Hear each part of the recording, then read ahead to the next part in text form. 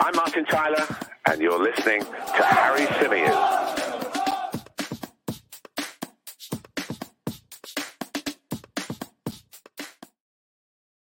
Hey everybody, how's it going? Welcome back along to the Chronicles of a Gooner, the Arsenal podcast, part of course, the 90 Min Football family. As ever, I'm your host, Harry Symeou, and on this edition of the podcast, we're going to be discussing the latest Arsenal news.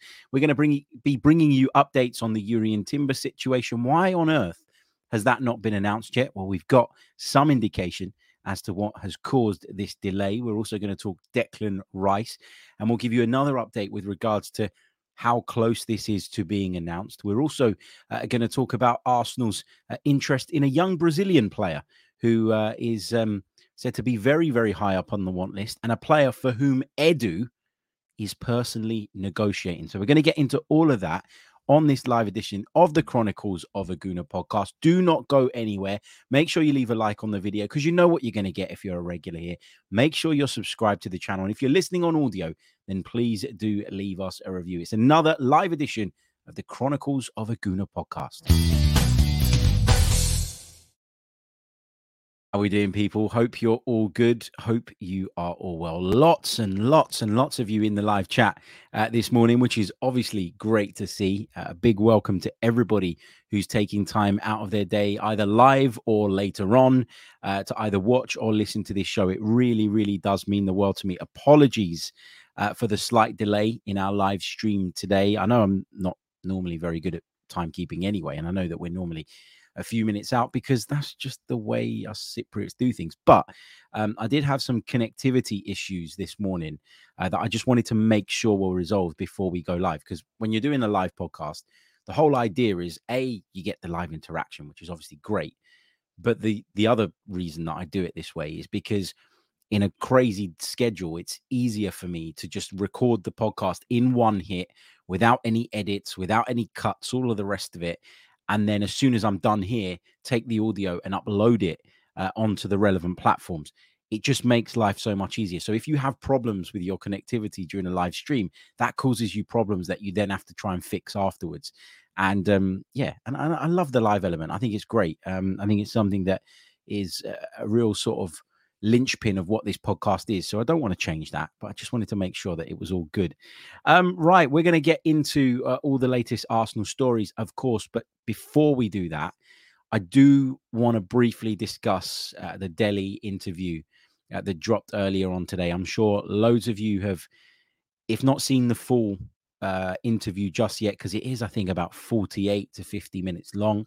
If you haven't been able to see that yet because you're at work or whatever, I'm sure you'd have seen some clips, and I'm sure you'd have seen the reaction to it on social media, which has been really, really positive. Now, I know Delhi is a player that was long associated with Tottenham Hotspur, a player that I have to say I didn't like when he played for Tottenham, a player that I found irritating, one of those players that probably if he plays for your team, you absolutely love him, but if he doesn't, he gets under your skin a little bit.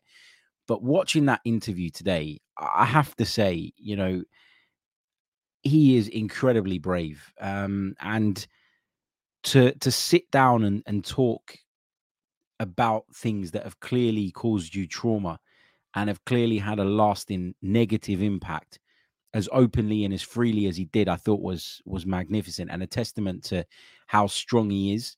I know there's been a lot of criticism of him as a footballer of late, and I'm putting my Arsenal Spurs thing to one side for now, because let's talk about Delhi the man, and Delhi the person who has taken this situation by the balls essentially and is now controlling the narrative himself, which is how it should be. I just thought it was an incredibly brave interview to give. I think it goes to show that we don't really know a lot of the time what's going on in people's lives, and so we shouldn't be so quick to judge. He spoke out about some really, really difficult issues. He talked about the sexual abuse that he faced at a really, really young age. He talked about addiction issues with regards to sleeping pills. He talked about drinking. He talked about, his childhood and some really traumatic experiences that he went through, the things that he got involved in. And that takes a lot. Gary Neville, I think, deserves a lot of credit as well. I know we as Arsenal fans give him a lot of stick because, of his obvious links to Man United. And I know we haven't always like the way he's spoken about our club. I remember sort of at the Premier League launch last summer. Some of you might have seen the video on the Sky Sports Premier League channel. We were in a room with Gary Neville and we spoke about the upcoming season, and we were allowed to ask questions as sort of journalists and people in the media that had been invited to this event. And I remember sort of saying to him, well, Gary, you have said repeatedly that, Arsenal don't have a plan. Arsenal don't have a strategy. Arsenal don't have a structure. Yet here they are moving in the right direction while Manchester United are moving in the wrong direction. So would you concede that actually you were wrong about Arsenal and actually the club that you should have been looking at with regards to a team having no plan, no idea, no way forward was actually Man United instead? And he didn't like that question. But I since bumped into him at Anfield when we went up there to play Liverpool. He was obviously there covering the game for Sky. He recognized me off the back of that chat that we'd had, and we had a little bit of a chat afterwards that day. And he was really nice, to be fair. Like he was really down to earth. And so while I disagree with a lot of his footballing ideas, and I know a lot of people disagree with his politics, I'm not going to get into that now. I think he was a good person to handle this interview. His relationship with Dele, I think, as well, helped here because obviously he's coached him at international level. He knows him, knows the character, and he would have had an idea of what Dele Alli was going to talk about. Maybe not in terms of the specifics, but certainly in terms of the fact that Dele was ready to tell his story, and it was going to be a difficult story and one that was going to tug on a lot of heartstrings. But I thought Gary Neville, I don't often praise him, but I got to praise him here and today because I thought he handled that interview really, really well. Dele said in the interview that if this helped one person, he would be really, really happy. I can tell you this for free. This will help a lot of people. Not just one, not just two, not just 10, not just 20. This will help so many people because he's shown that he's out the other side of what's been a really difficult period. You have to be out the other side to be able to talk about it in the way that he did. He kept saying during the interview that he's strong enough now to do this. And I think that's great because it shows people that are maybe feeling really down and that they're going through a really difficult time, that there is light at the end of the tunnel and there is a way out of it on the other side. And I think he's going to be an inspiration to so many. So credit to Dele Alli. For me, not my favorite player over the last few years. Lots of crap has been said about him. Lots of rumors have been spread about him, and he's come out and addressed a lot of that. And he's talked about it. He never blamed anyone. He never pointed fingers at anybody. He constantly made the point that he was battling with himself. But I thought it was an incredibly brave interview to do, and one that he should be very, very proud of. And I think it's one that's going to have a lasting impact. And although, generally this is a good thing, not what happened to him, but the fact that he's now out the other side and can speak about it. And hopefully this will be the beginning of him sort of getting his career back on track and getting his life back on track.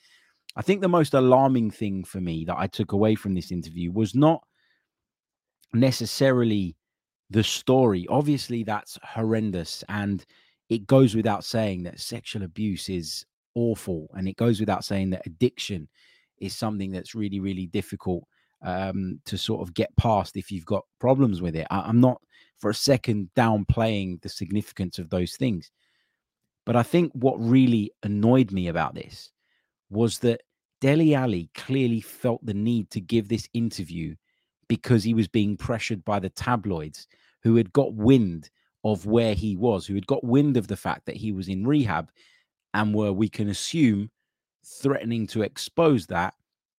And he wanted to get ahead of it, and he wanted to get ahead of the story, and he wanted to tell the story in his words and far more accurately than any tabloid could.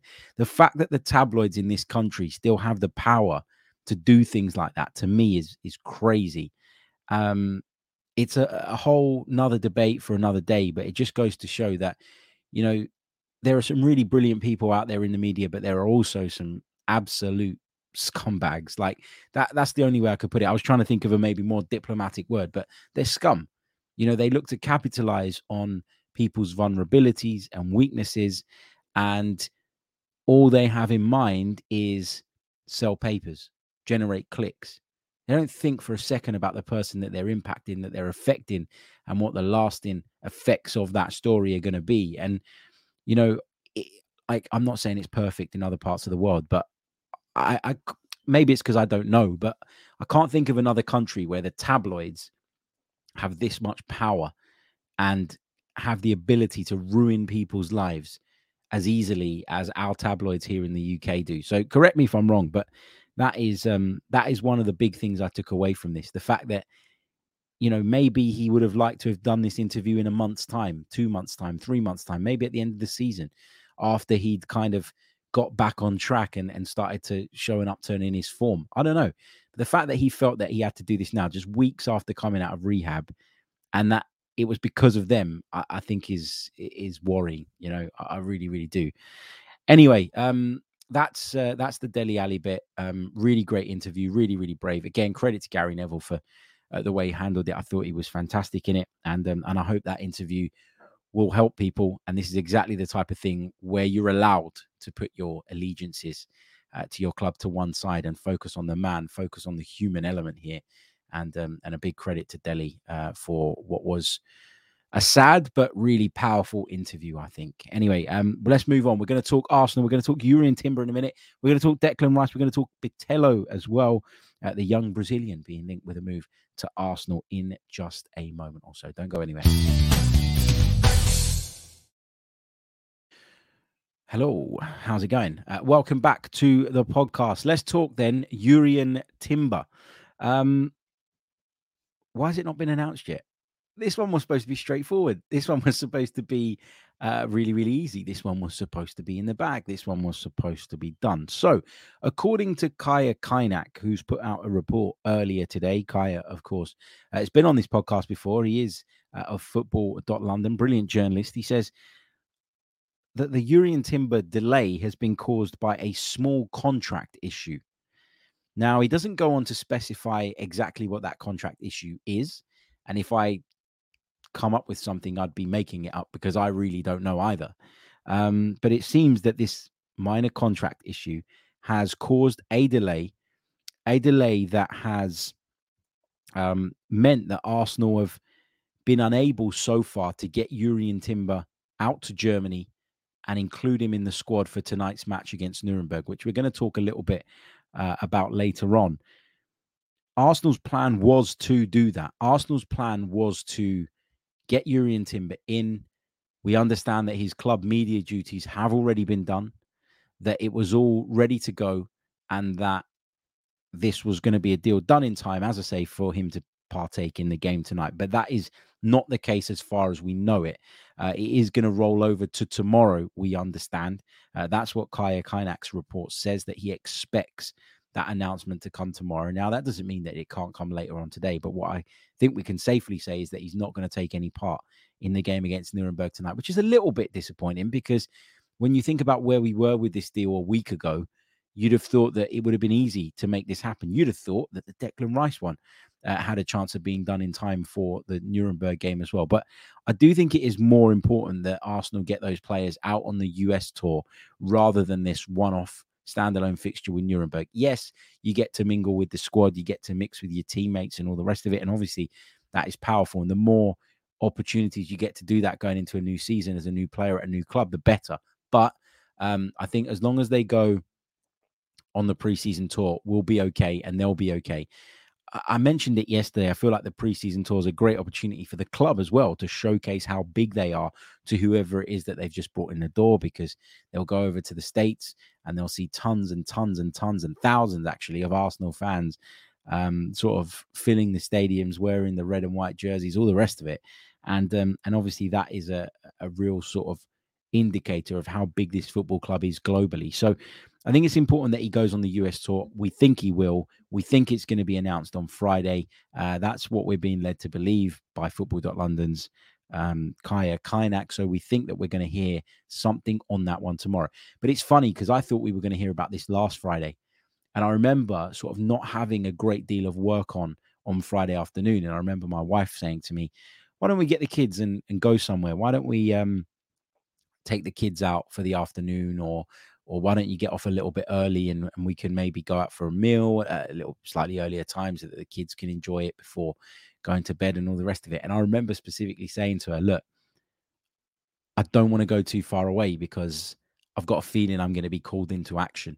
I've got a feeling I'm going to be called into work, whether that be here, radio, whatever. I just had a feeling that something was going to be done and I wasn't going to be on hand to cover it, which obviously isn't a good look for me. So I rejected, the offer of going out for a meal or whatever, only for Arsenal not to do anything and for me to end up sitting there basically wasting my Friday afternoon. But anyway, that's another story for another day. But yeah, the Urian Timber thing, a small contract issue has caused the delay. Kaya Kaynak does make it clear, though, in this piece that contract issue, whatever it was, has been resolved.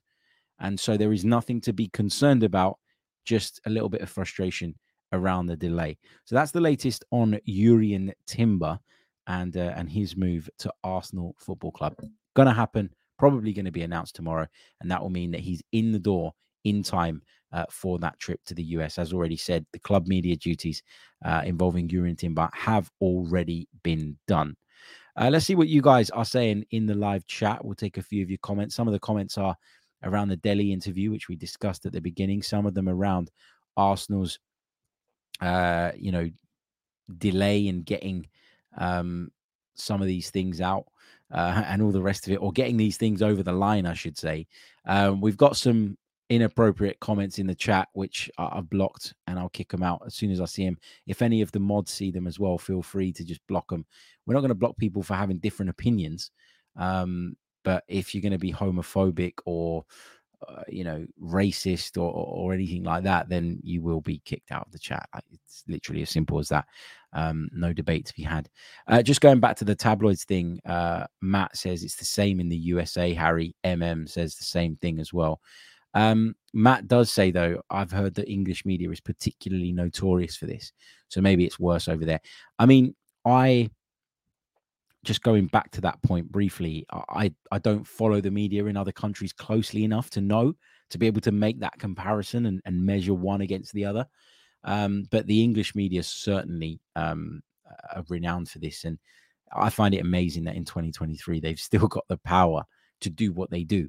And they've still got the clout that they do. And actually, one of the things that I'm not going to get involved in the whole Prince Harry versus the royal family thing and the Meghan Markle influence on that and all the rest of it. I'm not getting into that because, to be honest with you, I don't know enough about it to have an opinion. But when Prince Harry talks about making some of these tabloids accountable, making sure they're held accountable for the shit they do, I actually agree with that.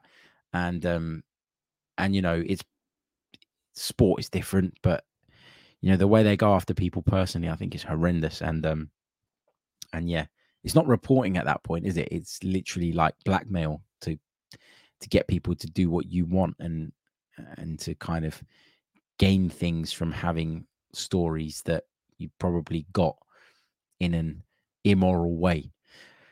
What else we got?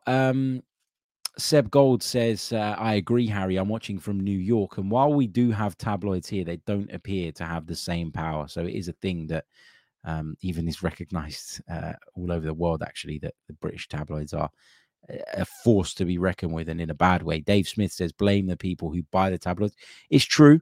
If you read that shit, if you buy that shit, then, you kind of, you kind of are fueling it and you are supporting it, even if you don't think you are in some way. What else have we got? Dennis says, I've always wanted to ask, is there a code of conduct in the British media industry? The way these outlets and individual journalists get personal towards personalities is not normal. There are laws in place, like there are libelous laws. So, for example, like you can't, we've all heard about this scandal over the last, I say scandal because the guy's been found to have done nothing illegal. Like, again, I don't know the ins and outs of this story, but, we nobody could name who it was involved in this latest British scandal because whoever it was, if the wrong person was accused and their name was slandered and all the rest of it, they'd have had the power countersue and to go after the people that had been naming them and stuff. So there is some forms of protection, but it always feels like these people find a way around it, and that's the real concern here. What else have we got? Alejandro says it's violence on another level. It's terrorizing, more like, I guess. City FM says there's only one Prince Harry and we're watching him live. I'll take that. Right. Anyway, let's get back to the football chat. We talked Yuri and Timber. We've brought you up to speed with exactly what's going on there. Yeah, should be announced tomorrow. Fingers crossed. We're going to take another very, very short pause. Don't worry, won't be more than 2 seconds. And we'll be back. We're going to talk Declan Rice. What is the latest on our 100 plus £5 million man? Hey, everybody. Welcome back. So, Declan Rice, what's going on there? Well, yesterday we spoke about the reports doing the rounds claiming that Arsenal's lawyers were holding up the paperwork. And whilst I was really defensive of Arsenal as a football club yesterday, because I thought that what we were doing as fans, or what a lot of people were doing as fans, was jumping on the club's back, being hypercritical towards our own club without actually knowing what the deal was and what the situation was. Now, I'm not saying that there's no chance that the lawyers have not been great in dealing with this stuff. Maybe Arsenal are going to look for a new law firm to sort of work in conjunction with, because hearing today that there was a slight issue with the Timber contract, I mean, it doesn't mean that it was on our side or anything like that, but you hear that, and then you hear West Ham saying that it's all taking too long. You can forgive one for thinking that maybe, we're not working as efficiently as we can on that side of things. But again, we don't know that. That is literally speculation. And so I'm not going to go too far down that rabbit hole. But as I say, we heard yesterday that West Ham were growing increasingly frustrated with how long this deal was taking, that there was paperwork still outstanding. West Ham had said in leaking this information to Sky Sports, and they'll say that they didn't, but obviously they did. Where else did it come from? Arsenal certainly don't want that kind of publicity. It's not the kind of publicity that they're going to create or manufacture themselves. But there was talk that Declan Rice's medical had already taken place, and whilst nobody in the Arsenal world has been able to verify that, you'd imagine that for the deal to be finally signed, which we think is very close to happening, that would have had to have taken place. So the medical would have had to have been completed. Now, according to Kaya Kainak today, Arsenal have not yet brought Declan Rice in to do his in-house media. So that is something that still needs to be done. But despite that not having been completed just yet, at the time of recording, it is believed that Arsenal remain confident that they will announce the Declan Rice deal ahead of the preseason trip to the US. Now, they leave on Sunday, so that gives us tomorrow, that gives us Saturday. Maybe they'll announce it on Sunday, but he'll be on the plane and we just find out about it a little bit later on. I don't know. But it does feel like this is nothing to worry about. It's taken a bit longer than we'd have liked. We've said that repeatedly. I don't know how many more times we can say that and how many more times I can acknowledge or understand why people are feeling the frustration that they're feeling. But again, I'll say it to you one more time. There is nothing to worry about. David Ornstein, who is the best in the business, you have to say that. Literally on Sky Sports News last night said, guys, there is nothing to worry about. It's pretty much done. Dotting of the I's, crossing and the T's remain. And I feel like I said that. I say that all the time. All the rest of it. This is something that is moving in the right direction, albeit a lot slower than we'd have liked. So don't stress about this. Hopefully we get that announcement ahead of the US tour, which is on Sunday, which means that we should get, or they're leaving on Sunday, which means we should get this in the next couple of days. So chill. Anyway, that's the Declan Rice part. We're going to talk about another player in just a minute, a young Brazilian that is attracting the attention of Arsenal at the moment. I say young, 23. Is that young nowadays in footballing terms? It's not that young, is it? But he's certainly someone who's got room to grow and who still has plenty of years ahead of him to improve and take his game up to the next level. We'll be talking about that in just a second. We'll be also bringing you details on the Nuremberg game this evening, how you can watch it, all the rest of it, what we know about who's due to take part, etc., etc. And then we'll be taking questions, as always, from the live chat. Don't go anywhere. Okay, let's talk Bitello, the young Brazilian. I keep saying young. 23 is young to me because I'm nearly, what am I going to be? I'm going to be 33 in just over a month's time. I'll be 33. I'm not 33 now, am I? No, I'm 32. I'm going to be 33. So 23 for me feels young. It might not be young in footballing terms anymore, but it certainly feels young enough for me. Anyway, Gremio midfielder Bitello, born in 2000. God, that makes me feel old. Central midfield player, valued, according to Transfermarkt, at around about 3.5 million euros.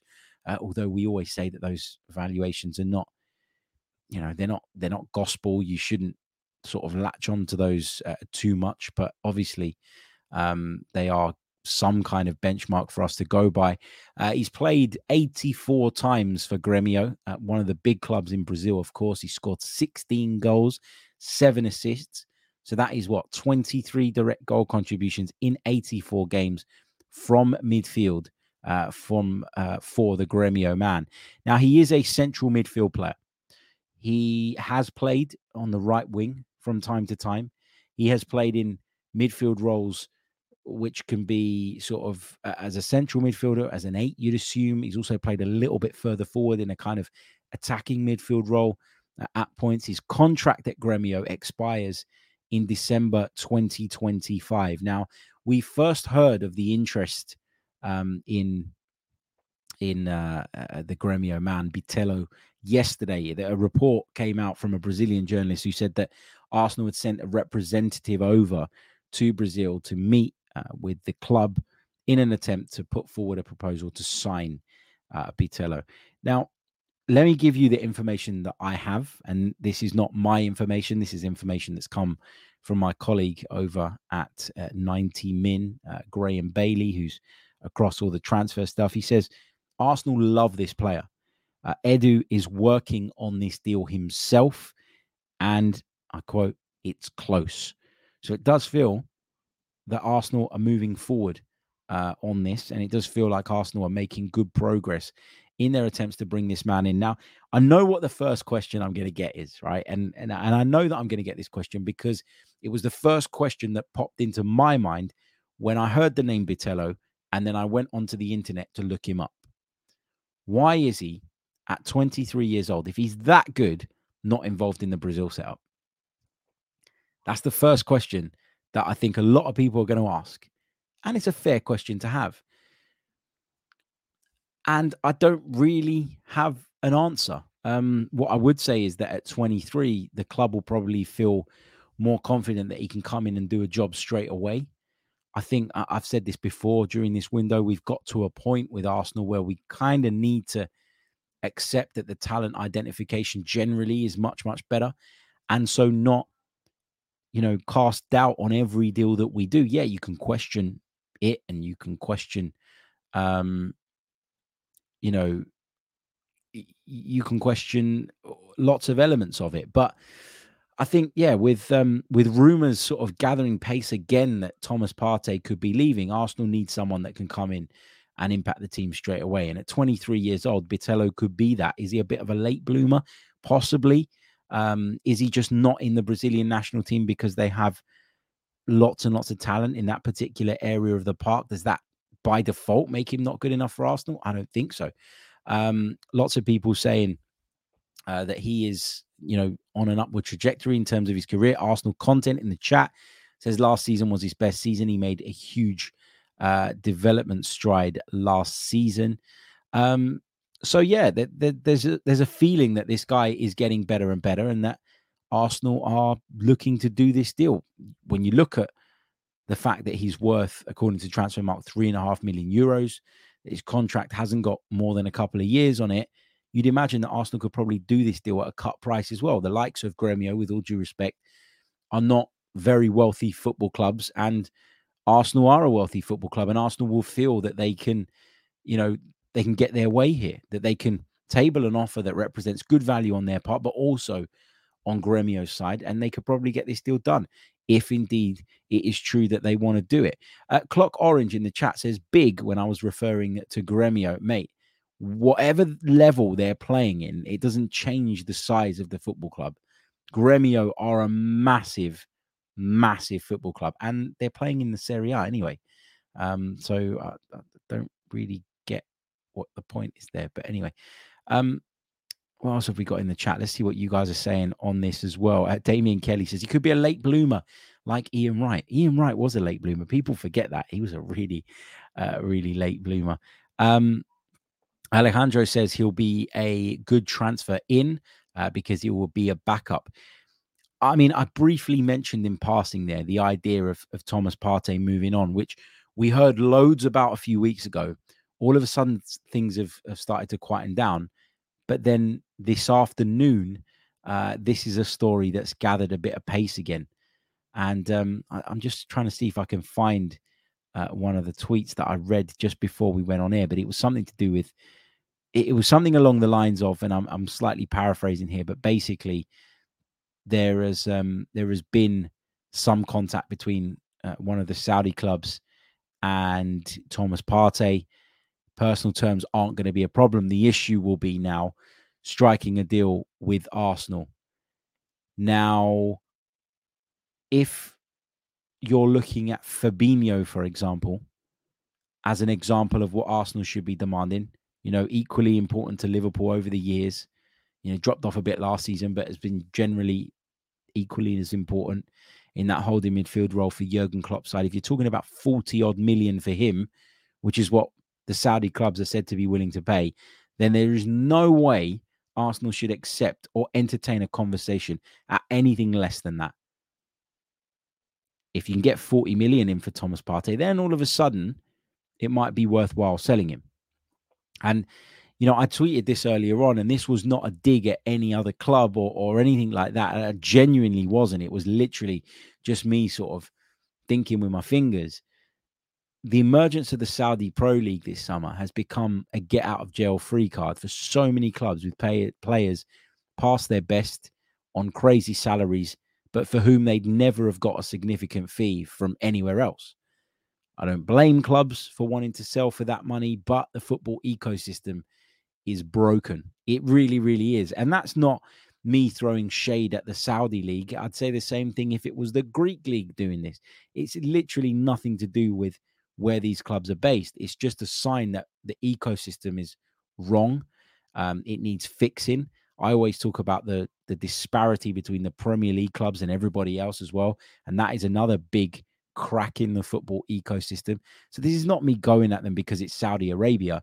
This is a general comment based on the state of football. And if Arsenal cannot offload Thomas Partey now for 2/3, maybe more of what they paid for him, then, it goes to show you that the inflation in football is getting bigger and bigger, and it's all getting worse and worse. And in the end, we're going to get to a point where we have to crash. And there are not going to be a lot of clubs that are able to survive that kind of financial disaster. So, yeah, we've got to be really, really careful with all of this. There needs to be something put in place, I think, to try and keep this this thing under control. Not only is Fabinho rumored to be wanting to go out to Saudi Arabia, as well as Thomas Partey, who could well be on the move as well, but Jordan Henderson has been heavily linked with a move away. Apparently, he's been offered a wage that would quadruple his wages that he's currently on at Liverpool, and so he's going to consider it. Liverpool's LGBT plus fans group has come out today, just a little while ago actually, and said that it's appalled and concerned that club captain Jordan Henderson is considering a transfer offer from Saudi Arabia. The problem is that money talks, and Jordan Henderson has been a great advocate of those groups, of the LGBT plus group, and he's always been lauded for that. And now he's in a position where he either undoes his reputation in that sense, or he takes the best deal for his family. And this is the problem that this issue or this situation is causing right now. And it's why it's having such a big impact on the football ecosystem, as I say, because players are tempted, because you're talking about ridiculous amounts of money that wouldn't be available to any footballer in the, shall we say, twilight of his career anywhere else. This is shaking up football big time. For good or for bad, I'll let you decide. But this is shaking up football big time. No question about that in my mind.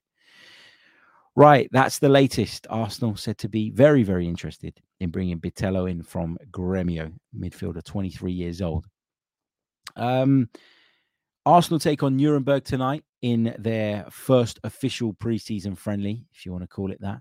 The game kicks off at 6 p.m. UK time. The only way to watch this in the UK and in the United States, I believe, is via arsenal.com, but you'll need to buy a pass. Now, you've got a couple of options. You can either buy a pass specifically for this game, or you can buy a bundle which will work out cheaper but allow you to watch all of the preseason games, which are going to be aired on arsenal.com. So the choice is yours. We're not going to be doing a watch along of this game tonight, as I mentioned to you guys yesterday. Unfortunately, I'd have loved to have done it if it just worked with the schedule, but it doesn't, unfortunately. I will be watching the game tonight, and I will be bringing you a reaction podcast to the game tomorrow morning.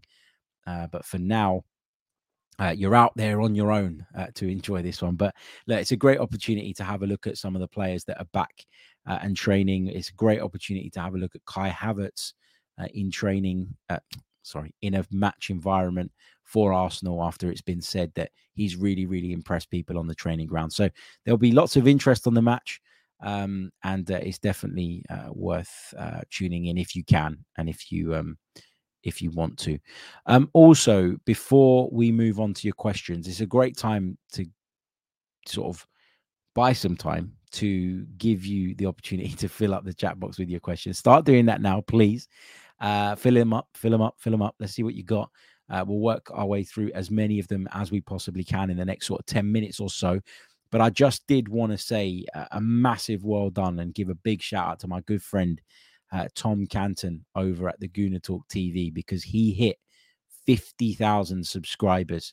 I think it was overnight, which is an amazing achievement. Like, I know how much graft goes into these YouTube channels. I know how much dedication you have to put into it to build a community like that. And I know that your content has to be good as well. It's not just about sort of producing as many videos as possible and not caring for the content.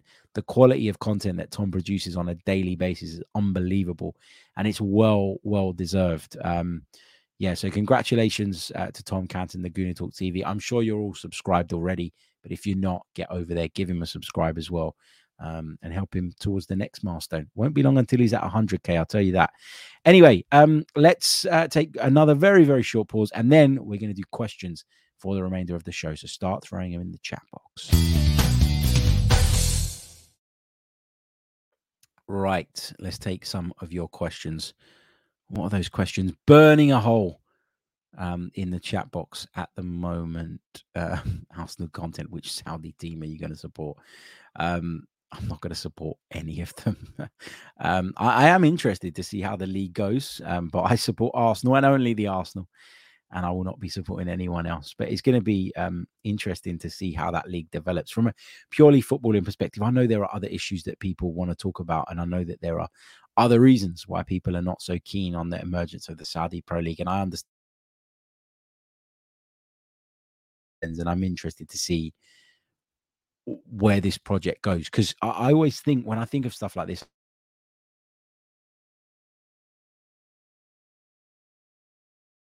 crashed and burned really, really quickly. I don't think that's going to be, or I don't expect that to be the case with the Saudi Pro League, because I think they've got the money plus the football culture and the love for the game to sustain that, rather than the Chinese, who I think grew concerned quite quickly about the impact it was having on homegrown players and local football and all the rest of it, and maybe just didn't have the same audience, or there wasn't the same. No, I'm not saying that they don't love the game, but in the Arab world, there is a real love for football that I think often gets overlooked because of other elements of their culture sort of superseding football in terms of the way they're viewed by the wider world. But I do think that there is a real love for football in the Arab world. I tell you what really kind of opened my eyes to that. Earlier on in the year, I went out to Paris to work on the CAF, the Confederation of African Football's Champions League, and I did some TV commentaries. I did 4 games the first time I went out there, and I did 4 games the second. So I basically did 8 games in the Champions League group stage, and a lot of the North African countries, Morocco, Tunisia, Algeria, there is obviously the Arab link, and I sort of got to commentate on some of those games, and they were the only games literally in that competition where the stadiums were packed to the rafters, where the crowds were huge, where there were raucous atmospheres all the time. Yeah, you got good atmospheres in other parts of Africa as well, but it was a little bit hit and miss. Like, you didn't know if you were going to commentate on a game in a stadium that was empty or if it was going to be half full or whatever. But you knew when you were talking about the Algerian clubs, the Egyptian clubs, that there were going to be big crowds and there was going to be that real, that real raucous atmosphere, which highlights their love for the game. So I've kind of had my eyes open to how much football is loved in the Arab world. And so that gives me more reason to believe that the Saudis are going to be able to sustain this project a little bit longer, certainly than the Chinese did. What else have we got? Mike in Perth says Torres as an option. You're talking about Ferran Torres. Thoughts? And he says, yes, congratulations to TC. In terms of Ferran Torres, my understanding of the situation at the moment is that Ferran Torres just doesn't want to leave. Barcelona are keen to move him on because they see him as a sellable asset, and obviously they need money, and we all know what they've had to do over the last few years to keep themselves above water in terms of their economic situation. But Ferran Torres doesn't want to leave Barcelona at this moment in time, which is making it really, really difficult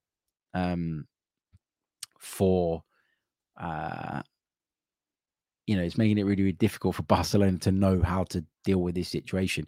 He's not part of their plans for the first team, but he's a part of their plans in terms of the squad, but he's not a part of the first 11, for example.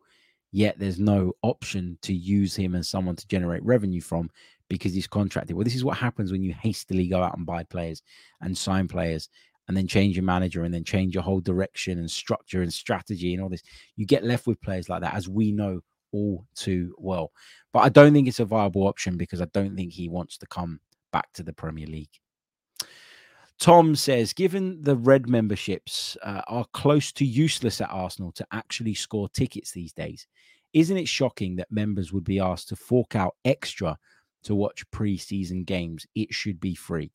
Look, in an ideal world, I think it would be free. And if it were my decision, it would be free. I think you're right. I think that if you pay a membership every year, you should get more than just the ability to sometimes buy tickets depending on the availability. I agree with you that in an ideal world, that's how it should be.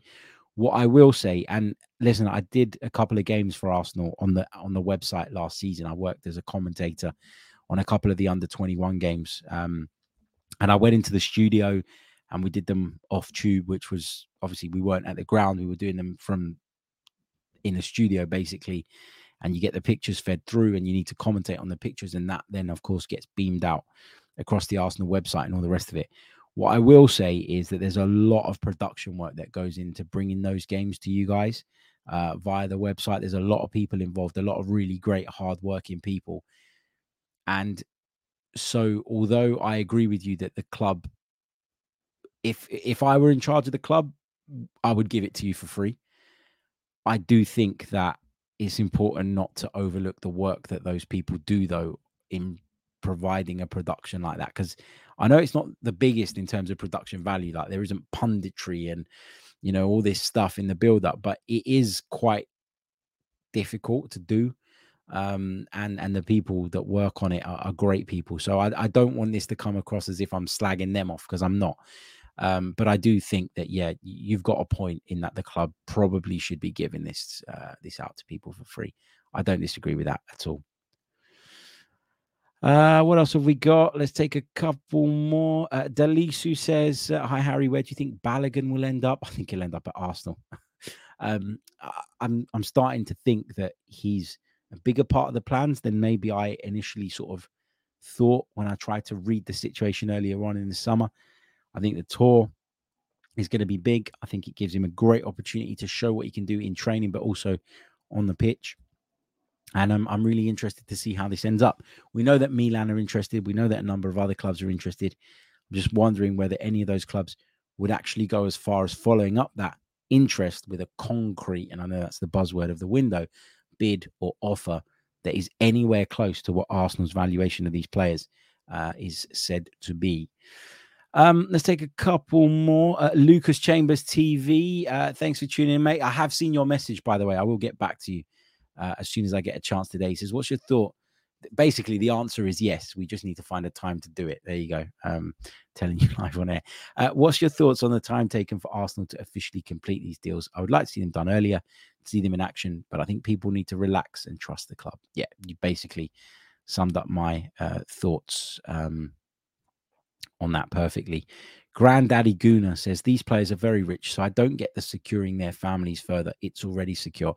All right, let me put it this way. How many of us, like, genuinely would be able to turn down £700,000 a week, no matter what our circumstances were? Because I think whatever your circumstances are, that is a lot of money to just turn your nose up at. I think that, it's not the best footballing move, obviously, because it's a step down in terms of the level of the league and all the rest of it. But I think financially, I think basically what I'm trying to say, and I'm not saying that you're specifically guilty of this, mate, but I just think generally speaking, it's really, really easy to pretend that the money bit doesn't matter when you're not the one who would be saying no to an astronomical amount of money. And not only do you then secure the future of your kids, you secure the future of their kids and their kids. And you build almost a dynasty with that kind of money, to the point where your family is going to be well off for generations. I think, yeah, okay, they're already well off. But are you saying that if you earn a bit of money that you would then all of a sudden stop being attracted by money? Because it's not the most important thing in the world. I think we can all agree on that. But it does make your life easier. And yeah, I just don't want to be too judgy on this. Like, I don't want to be saying like, well, you're just a money grabber or all the rest of it, because that feels like a lazy narrative to me. When we're talking about these sums of money, there is always going to be that temptation. And I think we have to accept that. What else have we got here? Going to take one or two more. The Italian Stallion says thoughts on links with Cancelo for 35 million. I've said throughout the window, Cancelo would be a great addition. I'd love to have him. And if we could do it at 35 million, I'd be doing that straight away. I really, really would. Christoph, just back on the payments point, says their careers are short. Not all go onto permanent jobs in punditry. They may have many mouths to feed. It's a short career arc. They live in a different world. It's a good point as well. Cass says, if I was a footballer in the twilight of my years and was offered that sort of dough, I would take it as well. So yeah, we'll have to see how this develops. But it is just, it's one of those things. It's just the way of the world now. Big hello to Ksushna, who says, hello, I'm Uzbek in the chat. I hope you're good. Oh, no. Is that? Hold on. Anyway, shout out to everyone in Uzbekistan who's joining us. I don't know if that's a real account, which is why I paused. But anyway, yeah, big shout out to everybody watching us, listening to us from wherever you are in the world. Look, we're going to wrap it up there. We've got a hell of a lot of you in the live chat at the moment, but only 154 likes on the board. Guys, come on. What are we doing here? Let's get this up to 250 ASAP. Hopefully we'll be back tomorrow not just reviewing the game against Nuremberg, but reacting to the announcements of at least Jurrien Timber anyway. Fingers crossed that's the next port of call here and the next stage. But I'm going to leave you guys to it for the rest of the afternoon. I'm heading out to work in a little bit. So if I don't catch you again tonight, then I will catch you guys very, very soon. Tomorrow, in fact, on the next edition of the Chronicles of a Gooner podcast. Thank you, as always, for tuning into our live show. Like, subscribe if you're listening on audio. Leave us a review. Audio, I said there, audio, and leave us a review. Thank you all so much, and goodbye. I'm Martin Tyler, and you're listening to Harry Symeou.